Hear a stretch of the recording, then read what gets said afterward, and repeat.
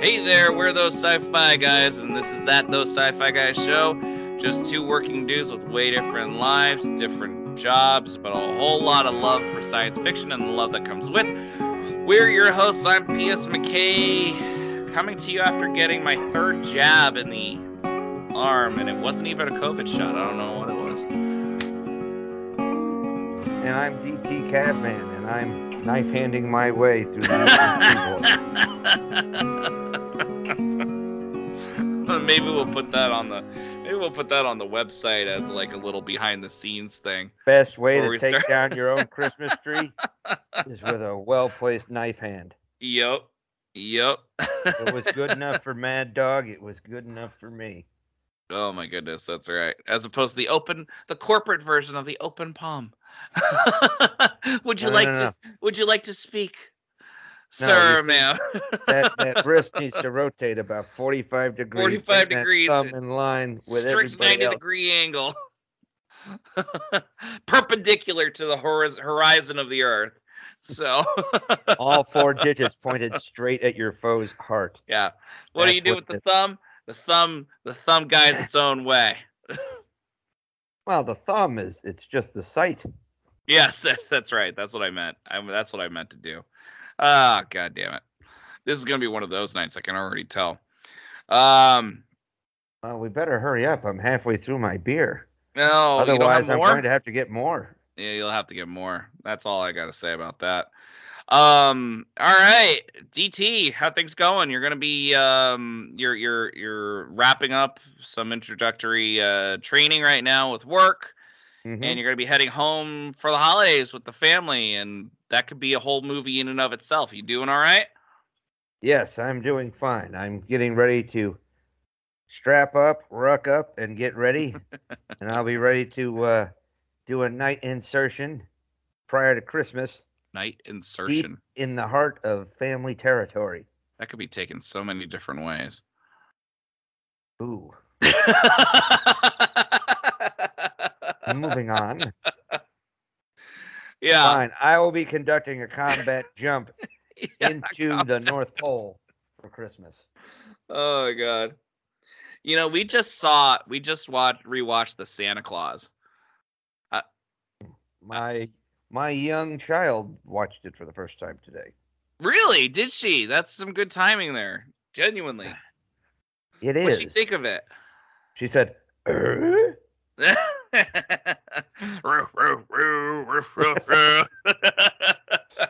which I'm sure anybody who's actually fans of ours are probably similar in age to us to start with. Yep. And they may get that, but they'll get that. Tim Allen pre Toy Story pre Last Man Standing. Tool Time, baby. Oh yeah. Oh, that's a good show. Oh yeah, that's a good show. Tim Allen always reminded me of my dad. Why? Because he thought he was better with tools than he really was? Oh, absolutely. Oh my God. But yeah, no, like when we first moved into our new house, he was downstairs trying to, I don't know why he was in the wiring that was just done, but he was in the basement trying to work on some of the wire. Maybe he was installing a dimmer switch. That's what he was doing. That's all he was doing. He was installing a dimmer switch, and the man refused to turn off the electricity from the switch box. And I'm like, well, what are you doing? And I'm standing there. I'm like, Dad, you're not gonna do this right. And he's like, it's fine. Don't worry about it. And then flash, boom, pliers go across the room. Like a room goes dark, and I just turn on the flashlight that I had. And I'm like, are you satisfied now? As it turns out, he burnt out the dimmer switch. So even though you installed the dimmer switch, it was so damaged from the overflow, it didn't work anyway. It was just on and off. And he never went back to change it. So too much white. Oh yeah, too much. But I was gonna say that Santa Claus, delightful movie for children. We watched it the other day. I was So, always a bit disturbed about their use of Vulcan children slave labor. well, you could say that they were just diminutive Vulcans, not children, Probably so to speak. Romulans, at least the ones doing the hit squad. Oh, absolutely. Absolutely. This is yeah. Which leads me to my next question. Do Romulans celebrate Christmas?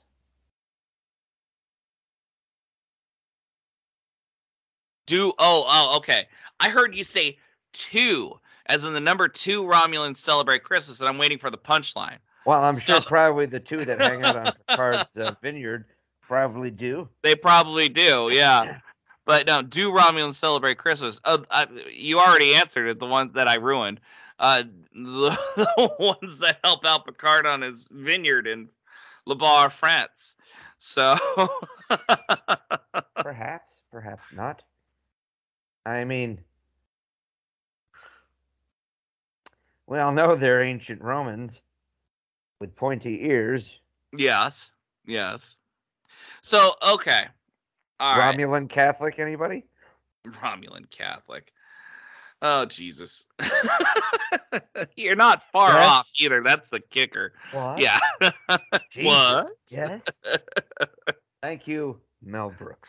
All right. So this whole episode was meant as like a kind of send off till the new year. We're probably not going to be recording until January. So this is the final episode of the year, which thank you everyone who's been listening. We truly appreciate it. Yes, thank you very much to the two people who've been listening. Very much appreciate it. Well, it was my mom. Only my mom. So but no, actually we got quite a few views. I got to double check how to figure that out again, but as a send off and keeping with the spirit of the season, we wanted to talk about religion / Christmas. Holidays, more really. Holidays in science fiction. So, as we all know, there's been there are major franchises that have good excuses to not have Christmas or holidays involved. And then there are other, not lesser, but other franchises that maybe not as prolific, but openly dive into the whole religion / holiday situation. Babylon 5 comes to mind. Babylon 5 had a lot of religious undertones. Many human religious undertones. Yes, as well. Basically, it was religion had remained relatively unchanged from modern day, as far as we could tell. Right, but Franklin was actually, he was some new religion that had only been around about 100 years. Oh, I vaguely remember this conversation. Yeah. Yes, because of it, a new religion had sprung up based on after humanity's first encounter with the Centauri. Right, but aliens in general. Yep. So that there was that, and amongst other things, like the techno mages in some ways were a religion in and of themselves. That's true. Very fascinating.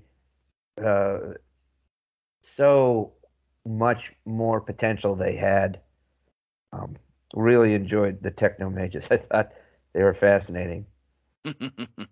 Of course, they also had the monks who lived on the station for a while and were helping because they were like very technologically savvy, and so they had what was it, Brother Theo and his monks. Yep. Who helped out on the station. There was even one episode. It also happened to be the episode where Londo gets his revenge on Lord Rifa. At the same time as that, there's this big revival in Babylon 5 with, various members of the human and alien cast, singing a church hymn with all these different religious leaders from Earth and and others. Of course, Jakar became a religious icon for his people. Oh yeah. The Centauri had hundreds of gods, according to By the Londo. gods. Yep. Valen was pretty much a religious icon to the to the Minbari, and of course, both the Shadows and the Vorlons were Basically gods. gods. And of course, what was the form that the Vorlons took when we humans, all these other aliens saw like some sort of religious figure? They looked like angels to humans, but all these other aliens saw something from their own mythology, or maybe started parts of their own history in religion and mythology. Babylon 5 was very rich with religion. I love that. I love hearing that because I didn't know that, actually. What? Because I haven't watched enough Babylon 5 to know that. But I like that concept. I love that concept. Well, because they were one of the first ones. Mm-hmm. And they visited all these other planets. But outside their encounter suits, they had like this heavenly glow. So they became part of the religious pantheon for many species. Mm-hmm. They looked like angels to the humans. But they had different forms for other races. Right. Which that in and of itself requires a whole season of explanation, because holy cow, that is which you never get, because the Vorlons never tell you the whole truth, which is a running line throughout the entire series. Right? Which, a cop out with the writers, but also to keep it mysterious. So yeah. I'll give it a pass. Now, there was a fascinating episode of The Lost Tales. That was the last true Babylon 5 production in 2000. Lost Tales. Yes. It was intended to be an anthology series. They only produced 2 episodes. It was takes place something like 10 years after the founding of the Interstellar Alliance. One of the stories is Sheridan has rendezvoused with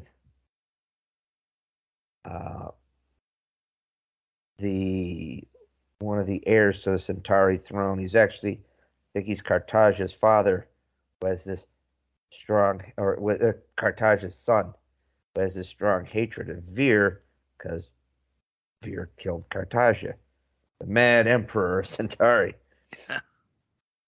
Vir.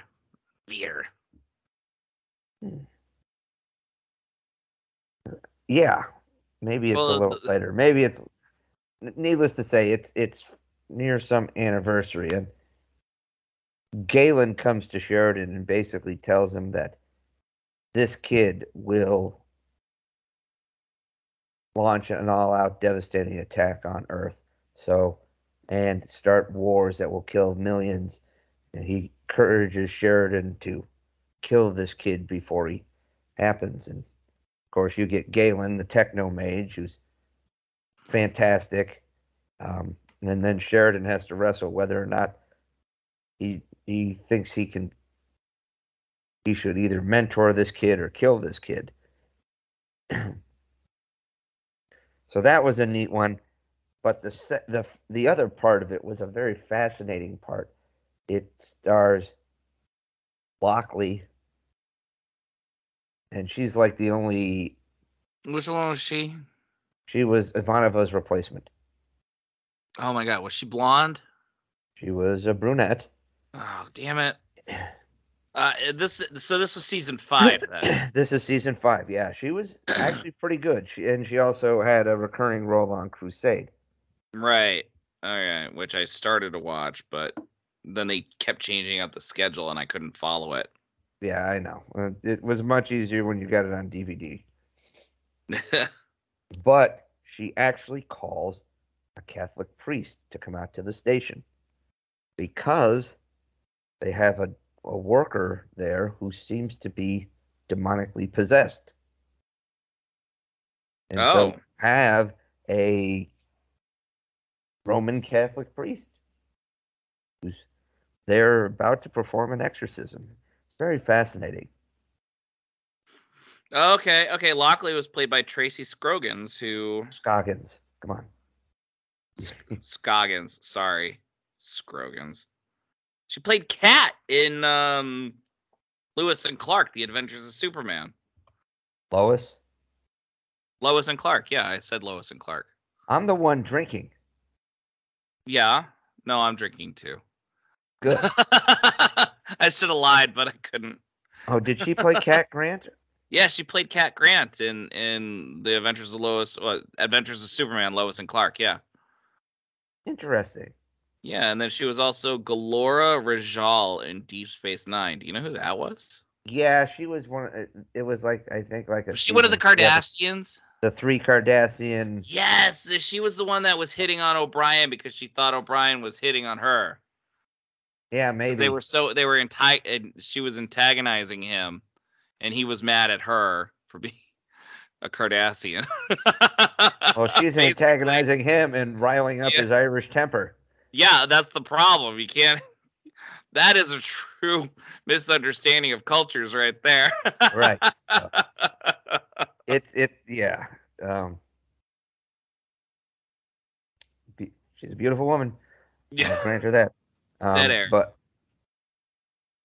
So it's a very fascinating look at it, and of course, JMS had wanted to do multiple.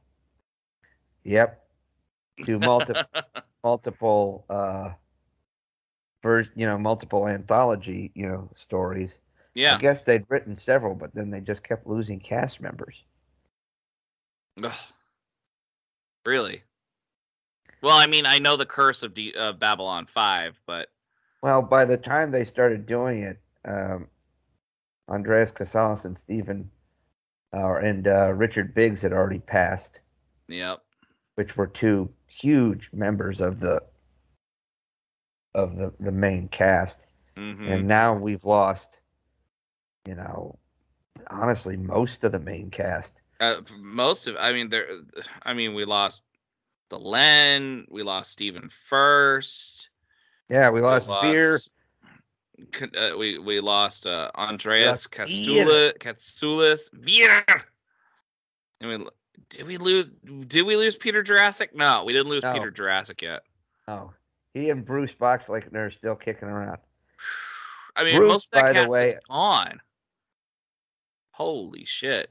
Great news, sci-fi news though. Tangentially, Bruce Boxleitner is going to be guest starring as the president of the Union on the Orville. Yes, I saw that, and he was in full alien makeup in Entertainment Weekly.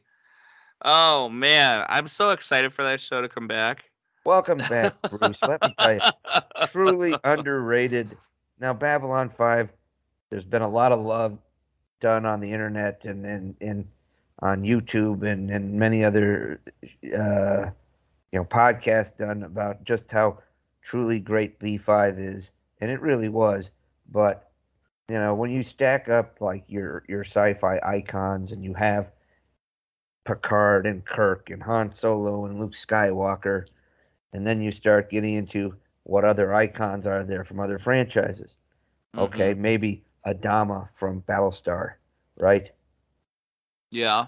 Because he was straight badass, right? Oh, he was great. But I would hold John Sheridan, played by Bruce Boxleitner, right up there with him. I would agree with that. And also MacGyver on Stargate. Pretty good. Shit, I can't recall his name. He played Jack O'Neill. He didn't play. I mean, yes, he played MacGyver. Richard Dean Anderson. Thank you. No, you're all right there. But let's get back on target. And so we feel Babylon 5 did a fantastic job of representing religion and holidays in a futuristic context. And the end of season 1 of B5. It was New Year's. It was a New Year's party, right? Right. But Ivanova, who's Jewish, was also, or at least of Jewish descent, was lighting menorah, I believe.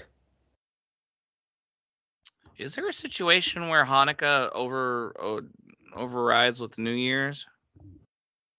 I don't know. I don't know either. I thought she was, and it's been a while since I've watched that episode.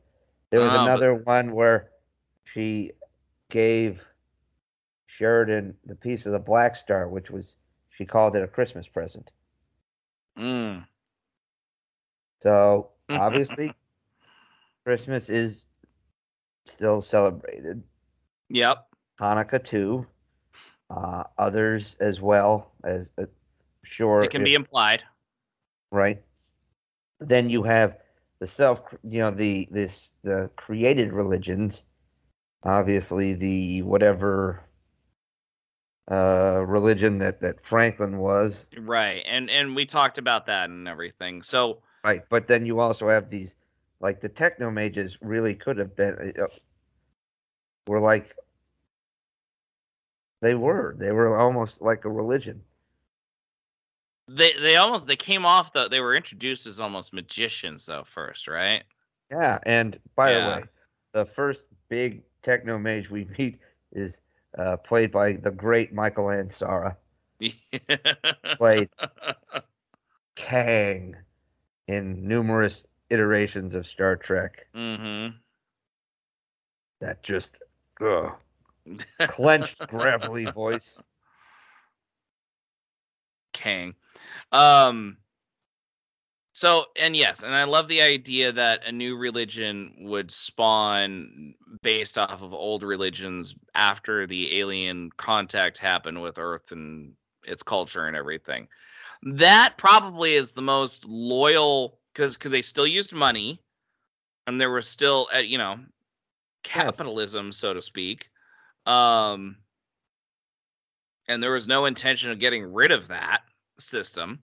Mm-hmm. So I feel that that's probably the most loyal representation of where humanity would be in 200, 300 years, right? Yeah. That took place around 300 years from now, 400 years, something like that. So, well, yeah. And we can talk about Star Wars, which also has its own religions. We know that, Life Day. Well, Life Day has its own holiday, but many see the Jedi and the Sith as religions. As religions too. And that is a good excuse. They're even referred to as such. Right. And that's a good excuse because the humans there are still aliens compared to what we are. Technically, right? Even though, okay, tell me this. What are humans called in the Star Wars universe? Humans. They are called humans. They're called humans, but as you see in many other iterations in sci-fi, we get the nickname Terrans from Terra. Right. I love that term. I love the idea of being called a Terran. And the first instance that I heard of that term was Exo Squad. Yeah. And I can't find any earlier term of that being used other than Exo Squad in 1994. That's weird, right? Perhaps. Obviously, the Terran Empire in Deep Space Mirror Nine. Universe. Yep. Well, which brings me. Go ahead. Sorry, I didn't mean to. No. Now we're gonna go down the Terran rabbit hole there. Yeah. Well, and we still kind of are. So here's the question, and we tapped on it a little bit in the previous episode. What is with Star Trek's phobia towards religion in human culture? Because they're not afraid to show it in alien cultures, obviously. But what do you think the explanation is in human culture? Well, I believe I've heard Gene Roddenberry be referred to as a secular humanist.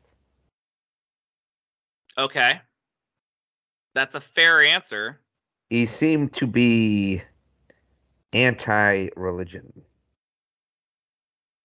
I would And say that, yes.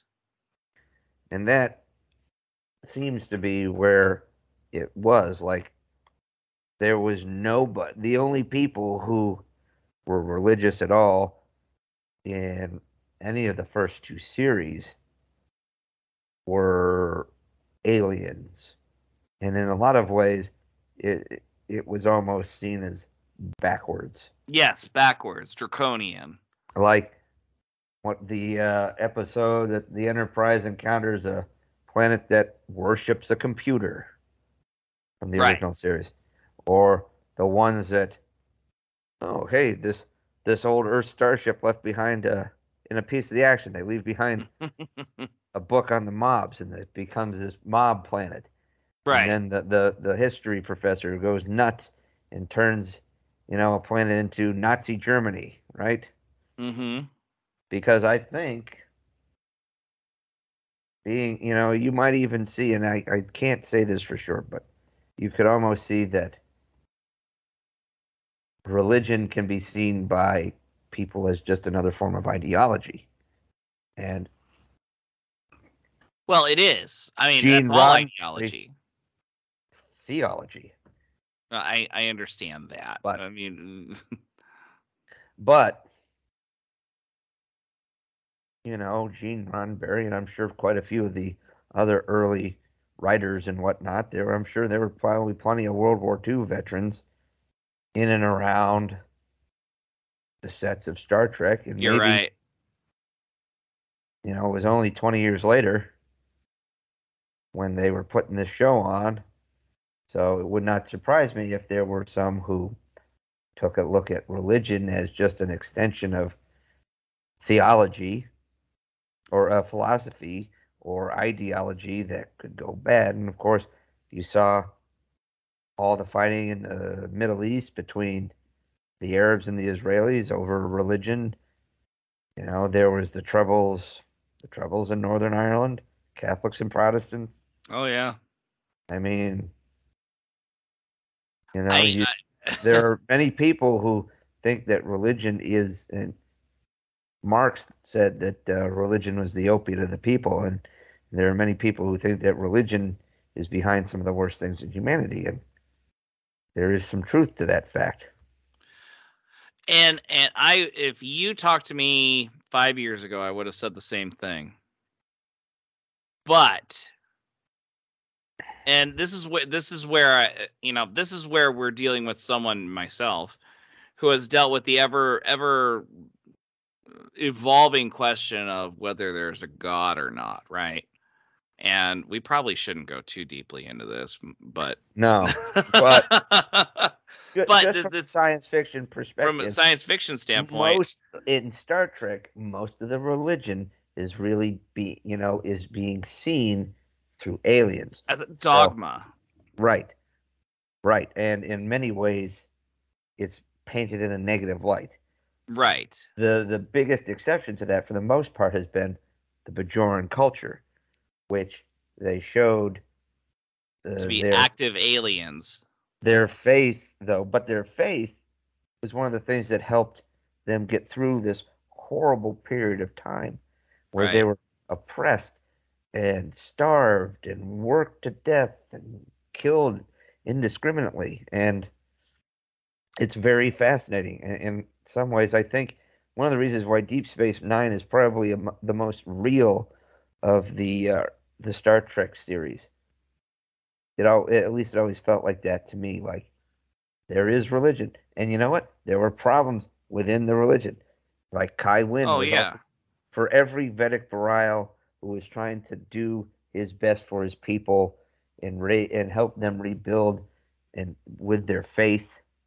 There was Wynn who was scheming and using the religion just to gain more and more power. mm-hmm. And we got to see how Dukat used that against her Oh and yeah. race. And of course, now you get their whole angels and demons, heaven and hell thing between the prophets and the Pa race. But when it boils down to it, though, whether they're aliens or not, the prophets and the Pares. Bajoran faith is something very tangible and strong to them. They had a culture, and the creators of Deep Space Nine created a religion that came with it. But it was based off of something that was tangible, the wormhole gods or the wormhole aliens. Right, but still, And they didn't respond every time a Bajoran had something for them, though.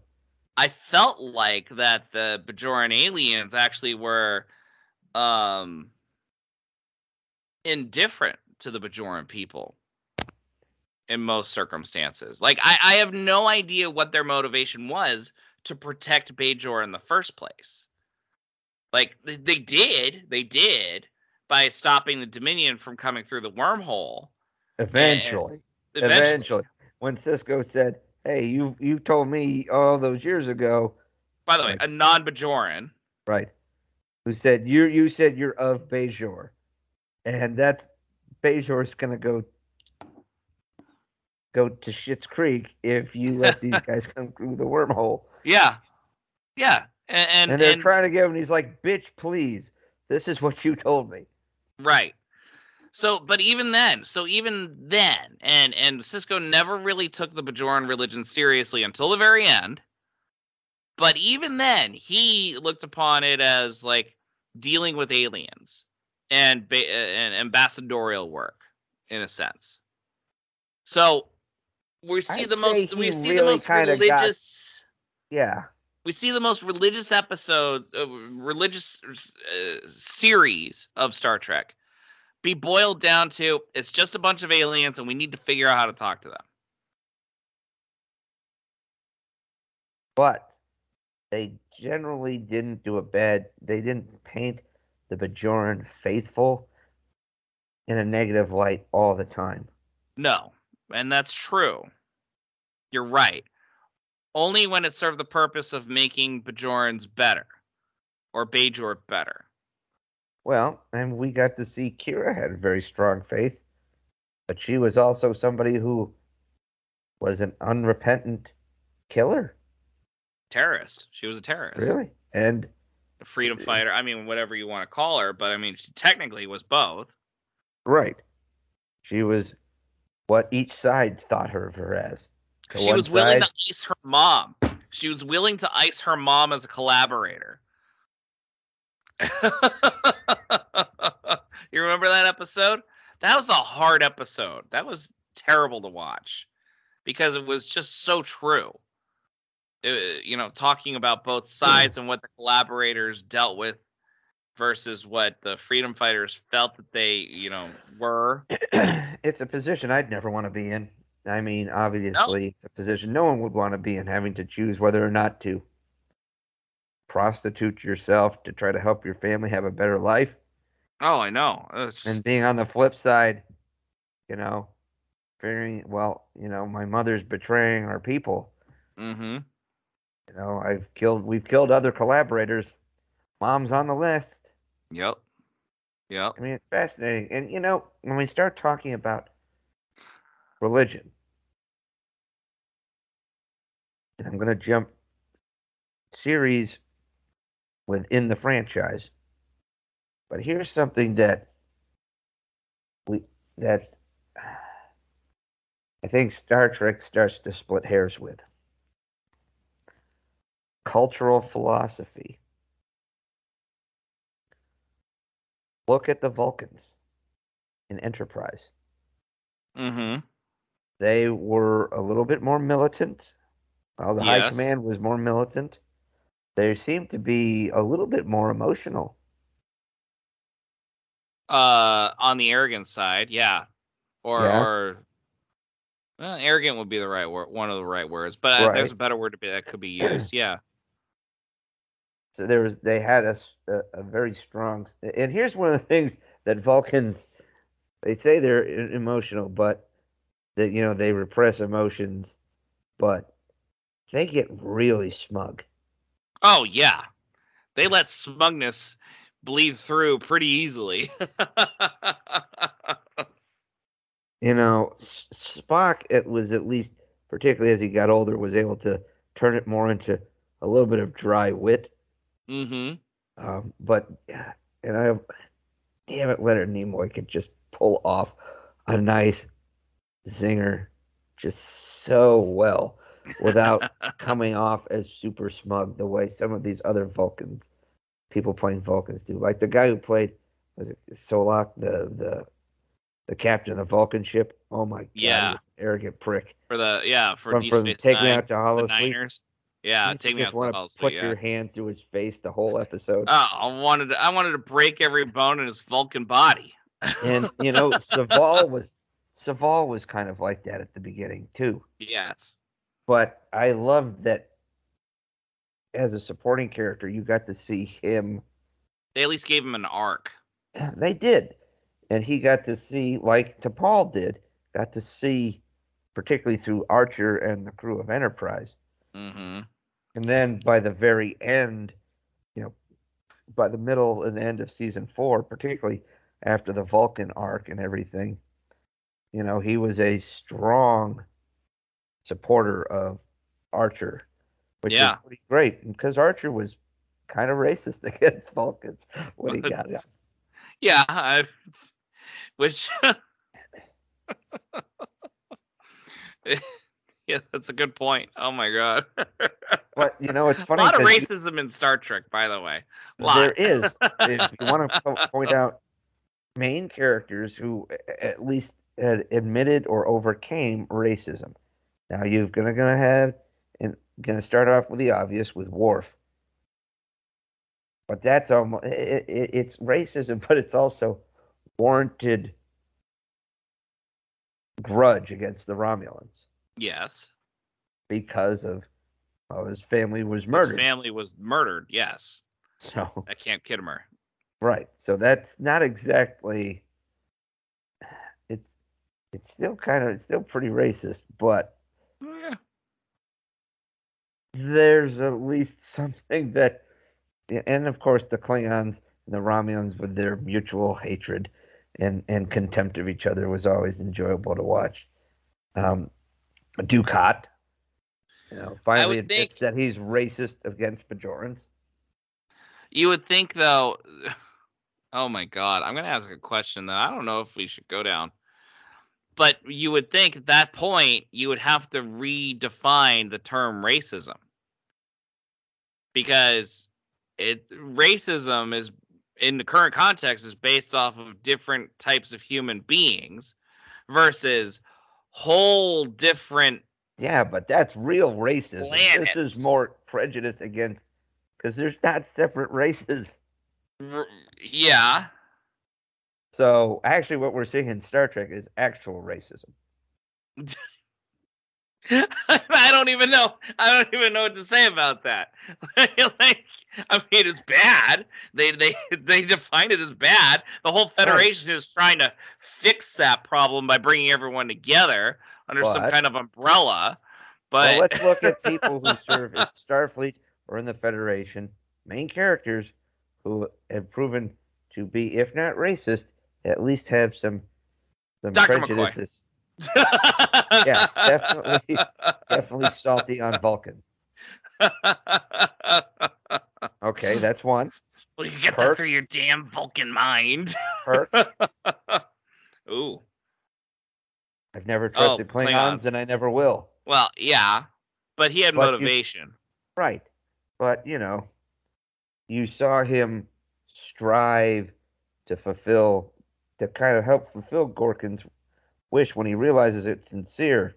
At the very end, when he meets with Azit Bor on Khitomer after they killed Odo and Christopher Plummer. Yeah, which you don't see. You don't see in the digital version. In the original theatrical cut, except this Klingon dude being blasted out a window by Scotty. Right. And you know what? Good move, because who would you want to go out and kill a sniper but a dude who actually, was had fought at D-Day. This is true. So this is true. He lost his finger in that battle, right? He did, yeah. So was it his left hand or right hand? I think it was his left hand. I think it was left ring finger, right? I think it was something like that. As I'm looking at my hand. Yeah. Because that'll trigger it, right? So. But so he was. So there, you've got those. You've got O'Brien, who freely admitted his own prejudice earlier in his life because of his. It's not you I hate Cardassian. It's what you turned me into. It's what I turned into because of you. Yeah, that was such a great scene. Oh, so good. It really was. That one statement right there has so much nuance. That's not about racism. That's about experience. It is. And trauma. Right. It's not you I hate, Cardassian. I hate what I became because of you. Yes. And he still has a little bit of prejudice, though. Like he kind of. Oh, he does. He absolutely does. When in the episode where he and Keiko were fostering Rugal, the orphan Cardassian who was raised by Bajorans. Oh, I don't know if I saw that episode because I don't recall anything about that. Yeah, that was a tough one too. You know, he was a war orphan left behind, or at least they thought he was a war orphan. Turns out it was one of Dukat's, schemes to discredit a political opponent. Tough. It was very tough. Oh, Brian had to face some of his underlying prejudices with this kid. This Cardassian kid who hated Cardassians because of what they did to Bajorans. But goddamn, Deep Space Nine was so far ahead of the goddamn game, man. It really was. And and while we've kind of strayed a little bit from it, Vulcan, and pulling it back, Vulcans, when they in the Forge episodes on Vulcan, where they rediscover the Kirshara, and Surak's writings, and it like transformed the society. They started becoming a little bit more pacifistic and trying to go more towards pure logic. But in many ways, the original, like the Sirenites, the people who were trying to get back to the original teachings of Surak, were kind of considered religious extremists. Yes, absolutely. Absolutely. And looked down upon. But then in kind of like how once a Roman emperor kind of decided he wanted to be Christian, then the Roman Empire became Christian, and that kind of led to the mass spreading of Christianity. It's kind of happened the same way with the true teachings of Surak and going right into it. I thought it was fascinating. Oh yeah. It turned the Vulcan culture, became it more what we were starting to see in the original series and into the Next Generation with the Vulcan species. But in some ways, it was very much like a religion that became the underlying, the overarching culture. So wait, do you feel like that Vulcan culture was corrupted by a religion, a religious pursuit of logic, and that Surak brought them back to the light of logic? His teachings were the pursuit of pure logic. Right. They drifted away from his teachings into some kind of like religious dogma. Well, they were more warlike and suspicious. Yeah. And Pajem. as they started coming back towards his teachings of pure logic, that's when they dismantled the high command and started tearing down the fleet, which of course was a bit of a kick in the nuts when it came to fighting the Romulans, but it is what it is. But that was almost like an entire, it could, philosophical change, but it also could be seen as a religious awakening. Yeah. Yeah. But of course, you only started to see these big shifts with religion after Gene died. Right.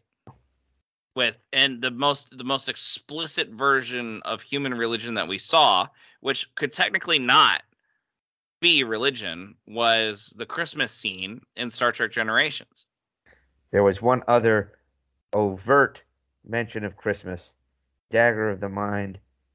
They had a Christmas party on the Enterprise. Dagger of the Mind. Wait, in the So, TOS? in TOS. Dagger of the Mind, huh? I want to say it was that. But they mentioned it. They didn't show it, right? Mm-hmm.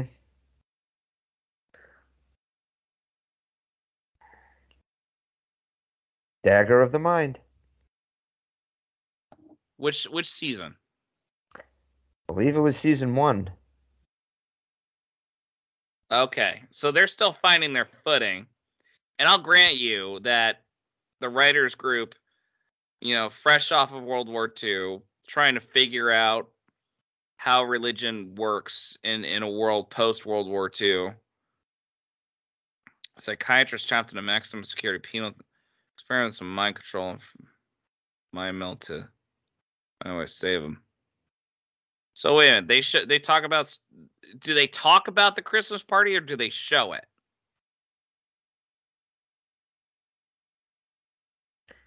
They talk about it. Okay, so they talk about it. Okay, which is still in line with the fact that they show Christmas in Star Trek Generations.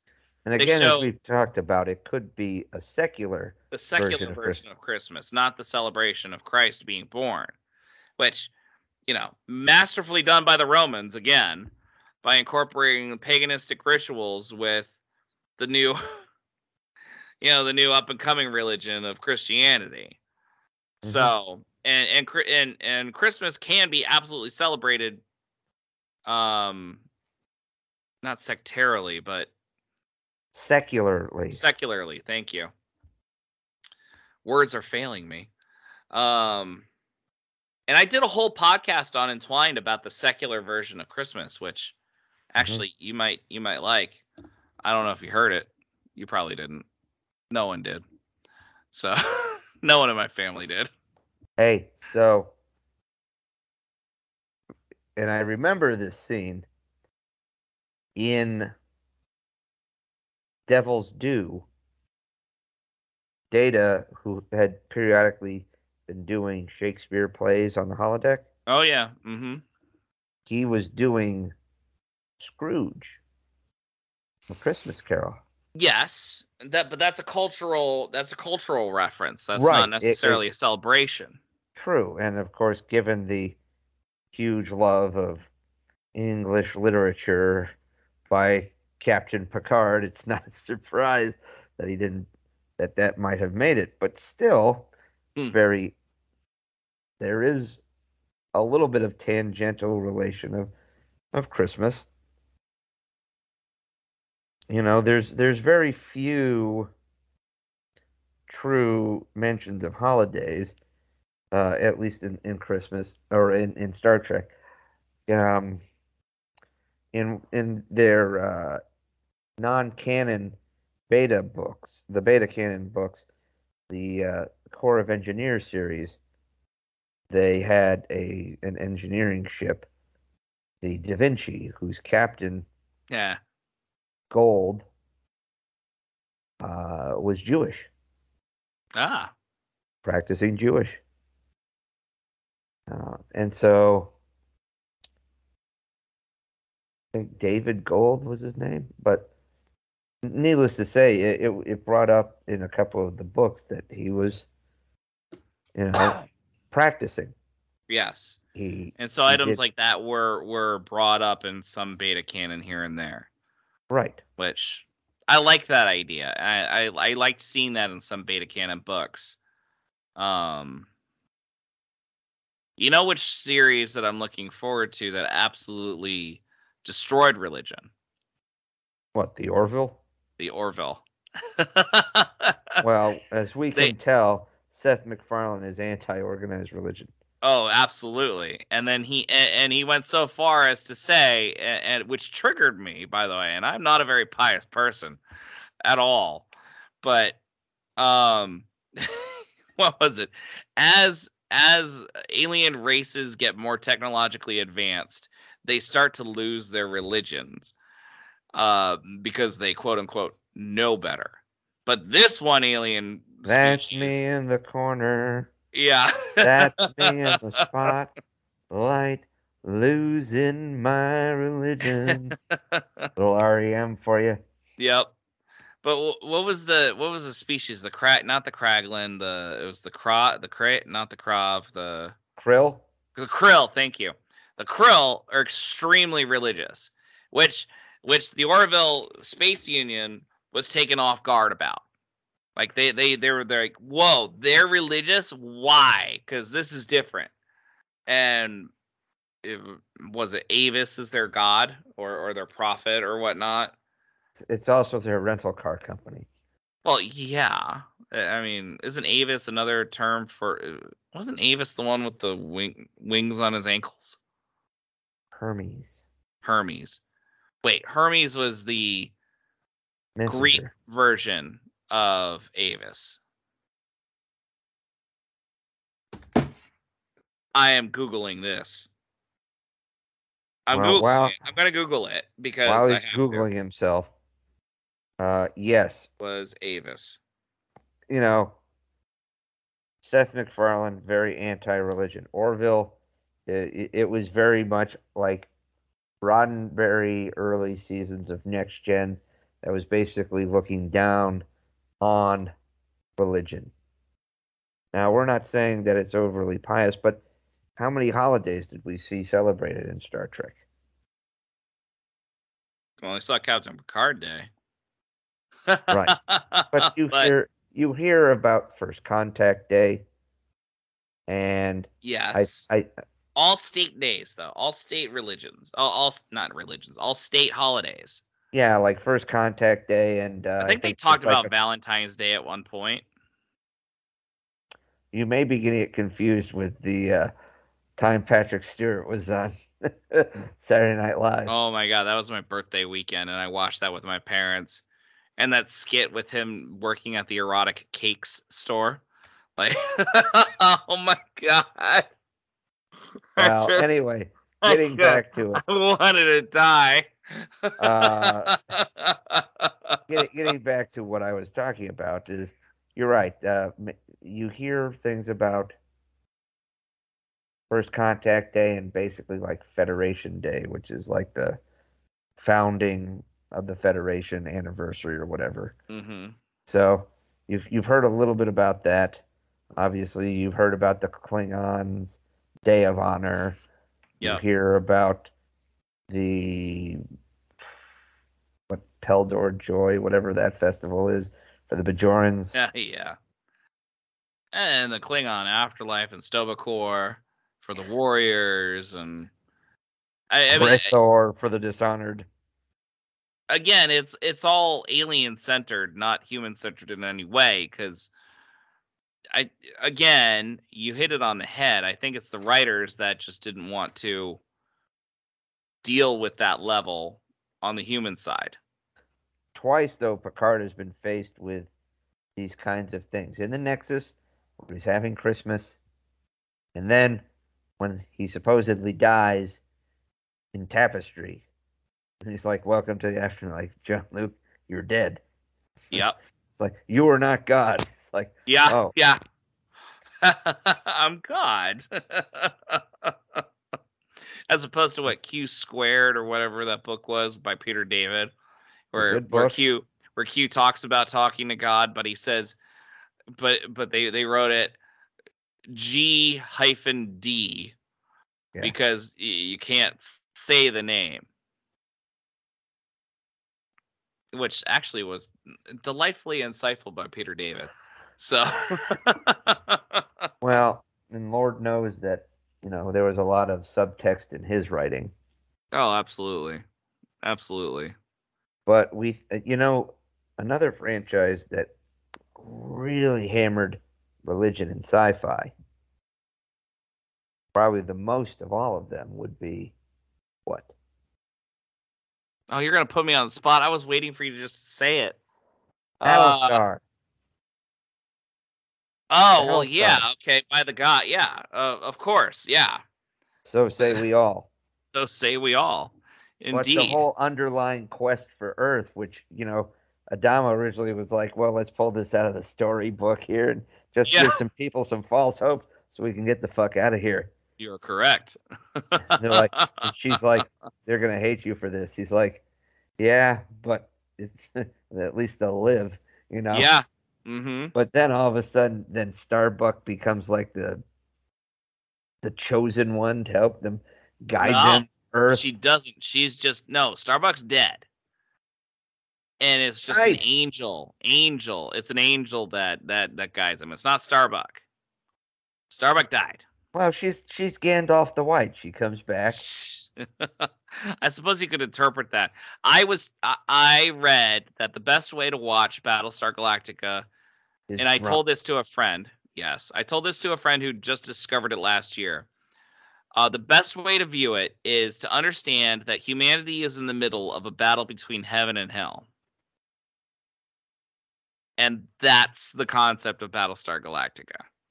Yeah, and Starbuck is a bit more old school avenging angel kind of. Oh my god, yes. Not exactly your kiss the puppies and immaculate conception No. type angels. She's more of the stab Satan in the face with a rusty sword. Yes. Didn't Ronald D. Moore write Star Trek Generations?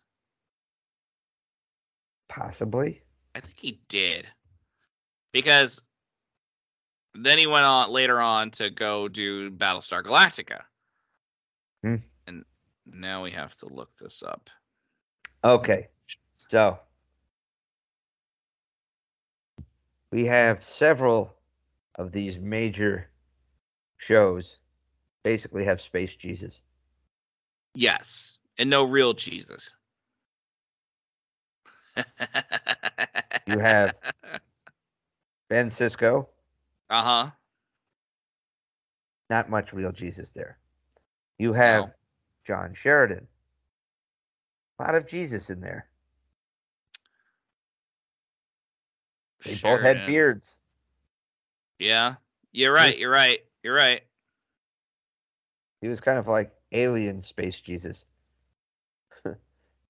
both he and Sisko were both alien Space Jesus. Yeah. You're right. You're right.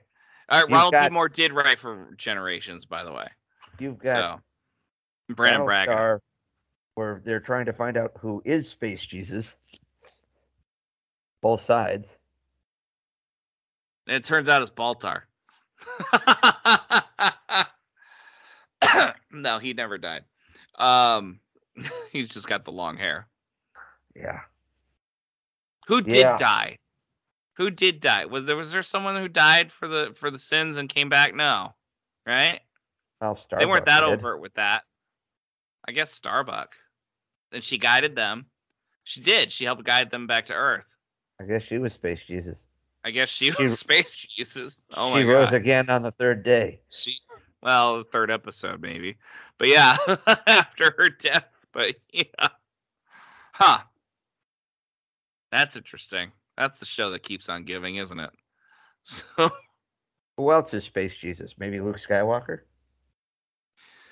Or Baby Yoda? Rey. Or I don't know. I mean, Star Wars is so convoluted. Anyone who's chosen one, anyone who's chosen one can be considered the Jesus. How about the Temple of the Wills? Oh, absolutely. And one with the Force. The Force is with me. Right. Yeah. Was that the Temple of the Wills? Yeah, and Jeddah. Okay. Which, by the way, I've been to the Earth city of Jeddah.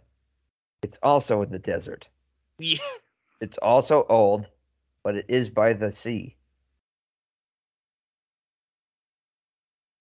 I'm waiting for something else. No, just no Death Star there. Oh, okay, no Death Star. No, not a lot of death. There was a building that looked suspiciously like Stark Tower in Jeddah, though. Interesting. Which is what we called it. Platform out there too? Yeah. It was it was a rotating restaurant, but instead of being on the top and rotating, it was like out. It had a spire out. It was. Yeah, very strange. Huh. But Art imitating Anyway, life, imitating art. yeah. Anyway, so you do get the religious thing. Oh, well, God knows how much they hammered Man of Steel for Space Jesus Superman. Superman was always meant to be an allegory for Jesus. He was written by a Jewish man, wasn't he? They all were. Yeah, I mean, Kal-El for God. I mean, it was all there from the very beginning.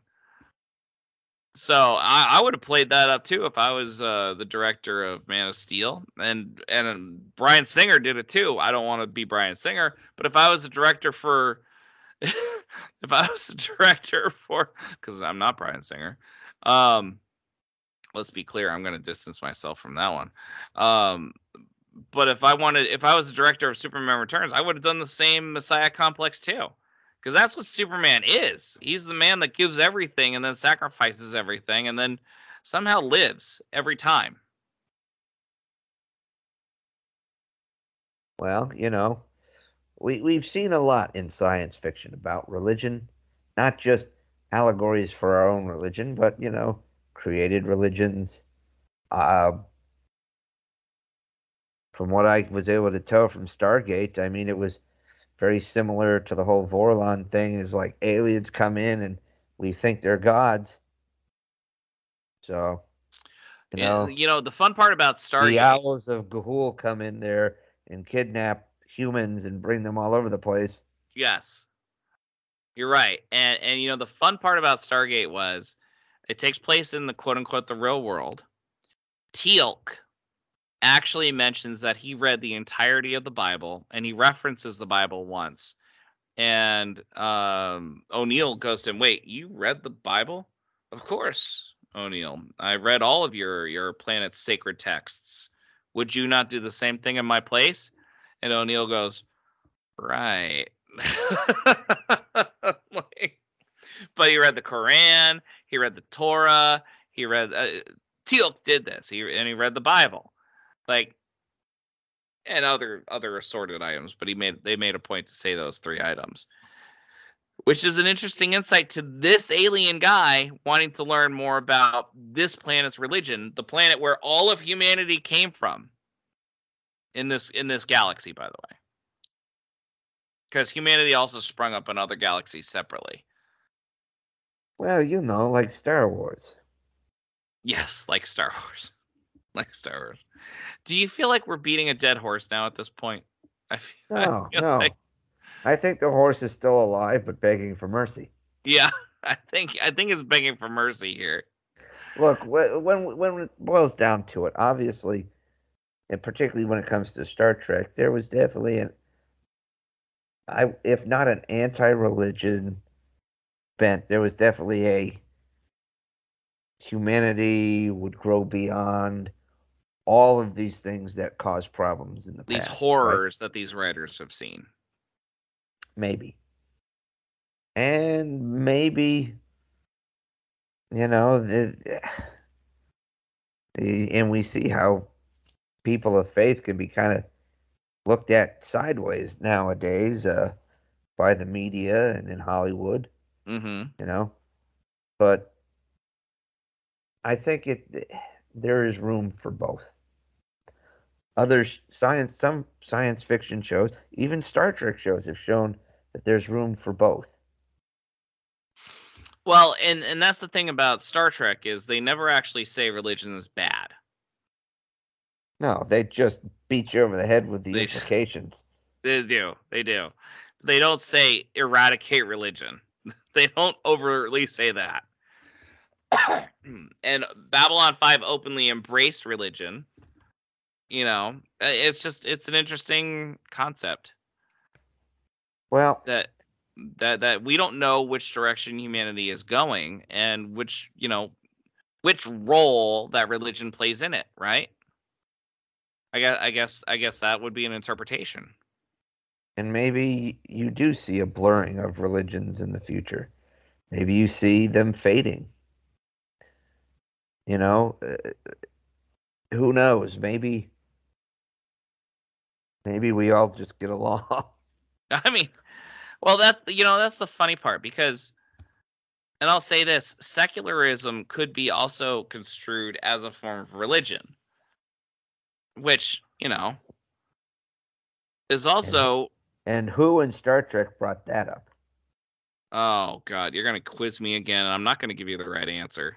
In the episode, and I'm trying to remember what it was, when Wynn is trying to shut down the school on Deep Space Nine because they were teaching science to the Bajoran kids. I remember seeing that episode so young. And Keiko basically says, she's saying to Sisko, she's like, I'm just trying to teach pure science. And like, it's like, and then Kira looks at her and basically says, well, some people might see that as a religion too. Yeah.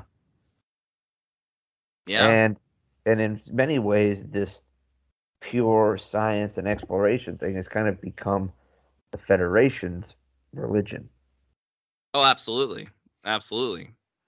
Now, it's not a bad thing to want to explore, but, if we're supposed to respect other people's cultures, which they say the Federation does, then you need to be able to respect their religion, if that is part of their culture. I got a good bow tie or a button to put on this one. The Vulcans, what's their main symbol? Infinite diversity through infinite combinations. And they got a circle and a triangle meeting in the middle where the diamond forms, the ideal form. You have two very different situations and you find a balance to get that diamond, because you never have a pure balance with just one thing or the other, right? Logic is the beginning of wisdom, Lieutenant. All right, I think we solved all the religious crises in the world right here. What, am I so naive to think that? I'll drop you off in Baghdad or Kabul and let you. You're being very goddamn quiet about this. Pardon me. All right, I think the horse is crying for mercy now. So, but still, in light of it, have they celebrated holidays in Star Trek? Sure. Have they celebrated holidays in others, such as Battlestar, or maybe we don't really see much on Battlestar as far as holidays, but you do see it in Babylon 5, which of course it's just they have shown these parts of our culture going forward into the 23rd century. Yes. In theirs. So is there religion? Of course. Are there holidays? Sure. Would it be really kind of interesting to see a kick-ass Christmas episode of a Star Trek series? Damn right. at Quark's. Aww, and someone playing the piano. Joy to the world. No. Did I go too far? I went too far. Death to the opposition from what? Okay, that's better. That's better. All right. Well, I think that this is a good stopping off point. As do I, my friend. And while we are unlikely to record again before New Year's, I must say to all of you who celebrate religious holidays or even secular holidays at this time of year, I wish you a very happy holidays. I hope everybody is safe. I hope everybody is, has a wonderful time with friends and family. I hope everybody gives COVID and all of its little offshoots the middle finger. You come out strong after New Year's. And I too have wished my friends a happy Hanukkah, and I wish to give my wishes of happy New Year's and a Merry Christmas to everyone. And this has been a very fun and exciting first year for us. An idea spawned by DT the major here, which I wholeheartedly fully thank for reaching out to me while I'm driving to Tahoe with my family, going, I got an idea. And I have another 45 minutes before I can actually respond. Hey, look, man, you're the one who wanted to go see them hoes. Yes, with my family in the car. Tahoe, I got it. Dude, I literally was driving behind the car a couple of weeks ago. That's license plate said "my hoe." Really? And it was a Tahoe, yes. Oh my god. And probably he was older than us, right? She was driving. Oh my god!